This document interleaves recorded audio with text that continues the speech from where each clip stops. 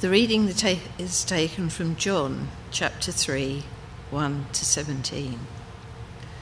There was a Pharisee named Nicodemus, the leader of the Jews. He came to Jesus by night and said to him, "Rabbi, we know you're a teacher who's come from God, for no one can do these signs that you do apart from the presence of God." Jesus answered him, "Very truly I tell you, no one can see the kingdom of God without being born from above." Nicodemus said to him, "How can anyone be born after having grown old? Can one enter a second time into the mother's womb and be born?" Jesus answered, "Very truly I tell you, no one can enter the kingdom of God without being born of water and spirit. What is born of the flesh is flesh, and what is born of the Spirit is spirit. Do not be astonished that I said to you, 'You must be born from above.' The wind blows where it chooses, and you hear the sound of it, but you do not know where it comes from or where it goes.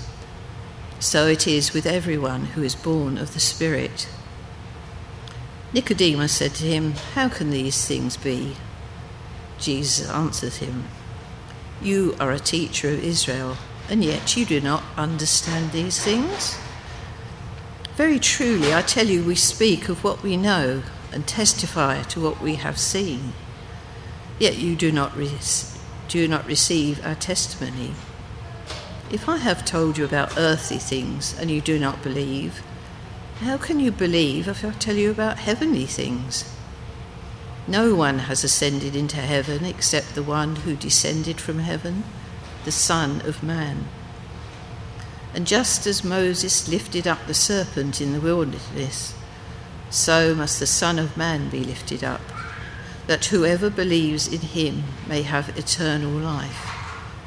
For God so loved the world that he gave his only Son, so that everyone who believes in him may not perish, but may have eternal life. Indeed, God did not send the Son into the world to condemn the world, but in order that the world might be saved through him. This is the word of the Lord. Thanks be to God." A word of prayer before we reflect on those words. Father God, we thank you for the word you give us through your Son, Jesus Christ. And we ask you make it alive this morning through your Holy Spirit. In Jesus' name we pray. Amen. So we're thinking about one of the strongest themes in this reading. It talks about access to the kingdom. There's a conversation going on between the two main characters. The two main characters are Jesus and Nicodemus. And the theme of the kingdom of God and entering the kingdom of God and seeing the kingdom of God is very strong. Nicodemus, we may know something about Nicodemus already. He was a Pharisee. The Pharisees were leaders, members of the Jewish ruling council. They were known for strictly observing and upholding Jewish law. Their lives emphasized religious purity as well as following of traditions. And they kept the religious order along with the Levites and the priests in those days, the days of Jesus. And they found Jesus' message, when he came along, they found his message to be very challenging to their religious ways. And increasingly they became hostile to him as he went about in Israel. Eventually, as a group, they became totally opposed to him. Jesus had strong words for the Pharisees, and he often condemned them in public. For instance, in Matthew 23, 1 and 2, he says to a crowd, "The teachers of the law and the Pharisees sit in Moses' seat." In other words, they have the responsibility of sharing the law of Moses. "So you must be careful to do everything they tell you.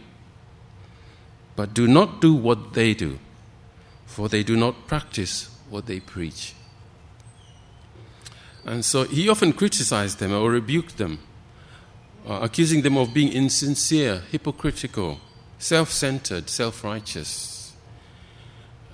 He had come to share the good news of the kingdom of God, but he accused the Pharisees of hindering people from the kingdom of God. For example, in Matthew 23:13, he says to them, "But woe to you, scribes and Pharisees, hypocrites, for you lock people out of the kingdom of heaven, for you do not go in yourselves, and when others are going in, you stop them." So Jesus was strongly opposed to the Pharisees and the hindrances they put for people. So let's look a bit more closely at Jesus' message to Nicodemus. As they talk, Jesus steers the conversation towards the kingdom, the subject of the kingdom. In verse 2, Nicodemus comes to Jesus and he comes by night. We might wonder, why did he come by night? Was he afraid? Did he have a secret agenda? Was he visiting unofficially? Unofficially, you know? Was he being careful in case the other Pharisees got wind and didn't approve? Perhaps. The Bible doesn't say. We don't know. We cannot speculate. But from the tone of Nicodemus' words, he is not hostile. He is not aggressive to Jesus. Instead, he's quite positive and he's respectful. From verse 2, he says he knows of the signs that Jesus is doing, and he thinks of him as a teacher. Nicodemus doesn't know the true identity of Jesus. Although he thinks he's a teacher, Jesus sets out to reveal his true nature, his true identity. There is more to Jesus Christ. Jesus is here to open eyes so people can see the kingdom. Seeing Jesus as a great teacher is good, but it's not the key to the kingdom. It's not the key to the kingdom. There is no access to the kingdom that way. Jesus explains to Nicodemus what he must do to see the kingdom. He says, "No one can see the kingdom without being born from above." No one can see the kingdom without being born from above. Now, for Nicodemus, he's a Pharisee, and this is a very serious challenge. Jesus is saying that all of his religiousness, his following of rules, all of his learning, his knowledge, all of his efforts, they're not enough. They're not enough to enter the kingdom. Jesus tells him that religious living does not qualify for new birth. This applies to Nicodemus, and it applies to everyone else who has ever lived. Nicodemus needed to find faith in Jesus, to discover that's all you need, faith. That faith is enough. Faith is enough for seeing and for entering the kingdom of God. So Nicodemus says to Jesus, "How can anyone be born after having grown old?" You know, how can anyone? It sounds like a reasonable question. You know? It sounds like, but also it sounds he may have been being flippant or a bit cheeky. But actually, his issue is that he's thinking carnally or is in physical terms, whereas Jesus is speaking in spiritual terms. Nicodemus is fixed on a worldly understanding. And so almost comically he's asking how an old person can be born again. And that's a common objection that a non-believer will bring up when faced with a challenge of the gospel message. The spiritual is unclear. Recently, when I was in Kenya, I was explaining the message. I was explaining the Christmas story to two relatives, and a similar issue came up. I was asked, how can a woman become pregnant by the Spirit? How can a woman become pregnant by her Spirit? The answer is the same as I explained. It's the same as the answer to Nicodemus' question. Faith is the key. Faith is the key to knowing and seeing and understanding and entering God's truth. Trying to understand with worldly wisdom only brings just brings failure. The human condition is hopelessly unresponsive. And so Jesus clarifies with a second proclamation. No one may enter the kingdom without being born of water and of spirit. He explains further, but Nicodemus still doesn't understand. What does he mean by being born of water and spirit?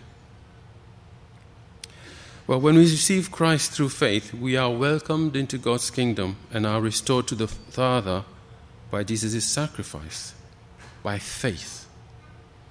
And then rebirth, regeneration, renewal, this new birth that Jesus is talking about, that's completed by the Holy Spirit. The Spirit is not part of the natural world. He is above nature. He is supernatural.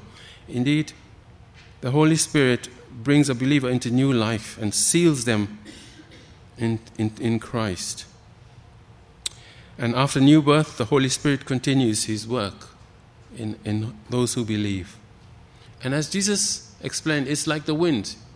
You don't hear where it comes from or where it's going. It cannot be traced. Its pathways, its comings and goings cannot be traced. And that's how it is with the life of a new Christian. It's something that cannot be captured precisely with our reason, with our minds, with our intellect, with the worldly understanding. It is something of the Spirit. It can't be handled. It can't be harnessed in a way we like to, the worldly wisdom, a worldly knowledge. This is the life in the Spirit. And then a water baptism is the outward affirmation of that inward change that comes about. Jesus submitted to water baptism as a sign and as a mark of solidarity. He stood with us. He came alongside us. So let's return to Nicodemus and his attitude. We saw that he was quite positive to Jesus. There's two other places where we can see his attitude. He's recorded in chapter 7 where he's challenging other Pharisees about fairness in accusing Jesus. In John chapter 7, Nicodemus, who had gone to Jesus earlier and who was one of their own number, asked, "Does our law condemn a man without first hearing him to find out what he is doing?"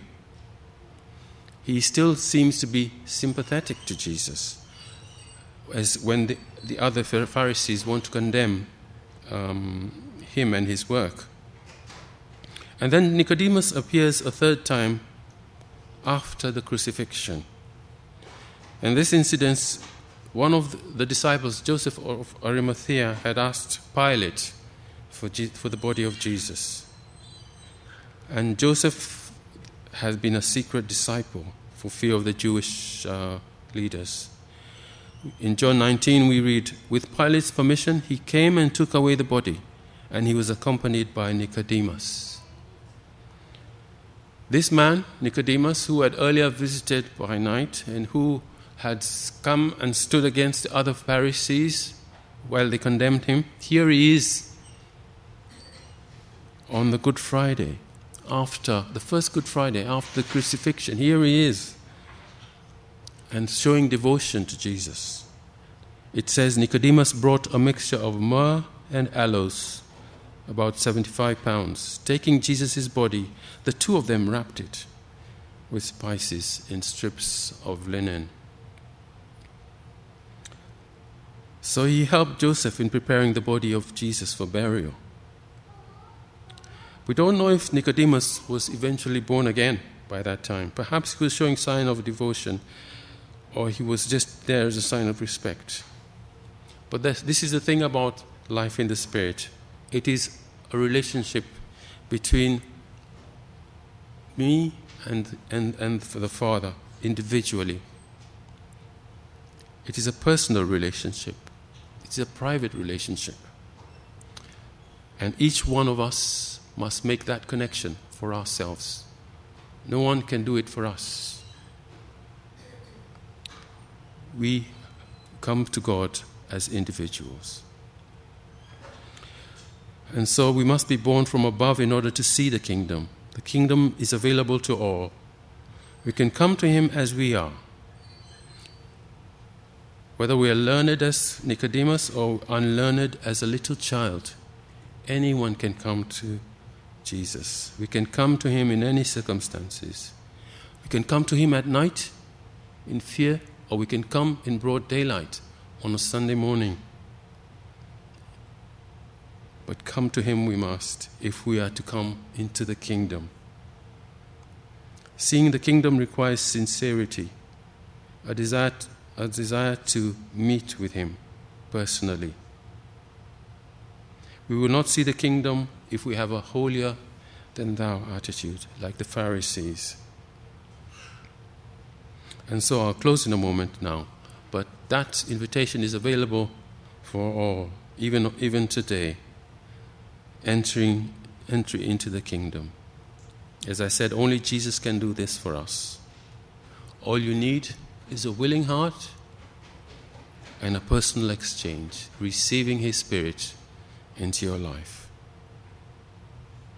And so let us pray.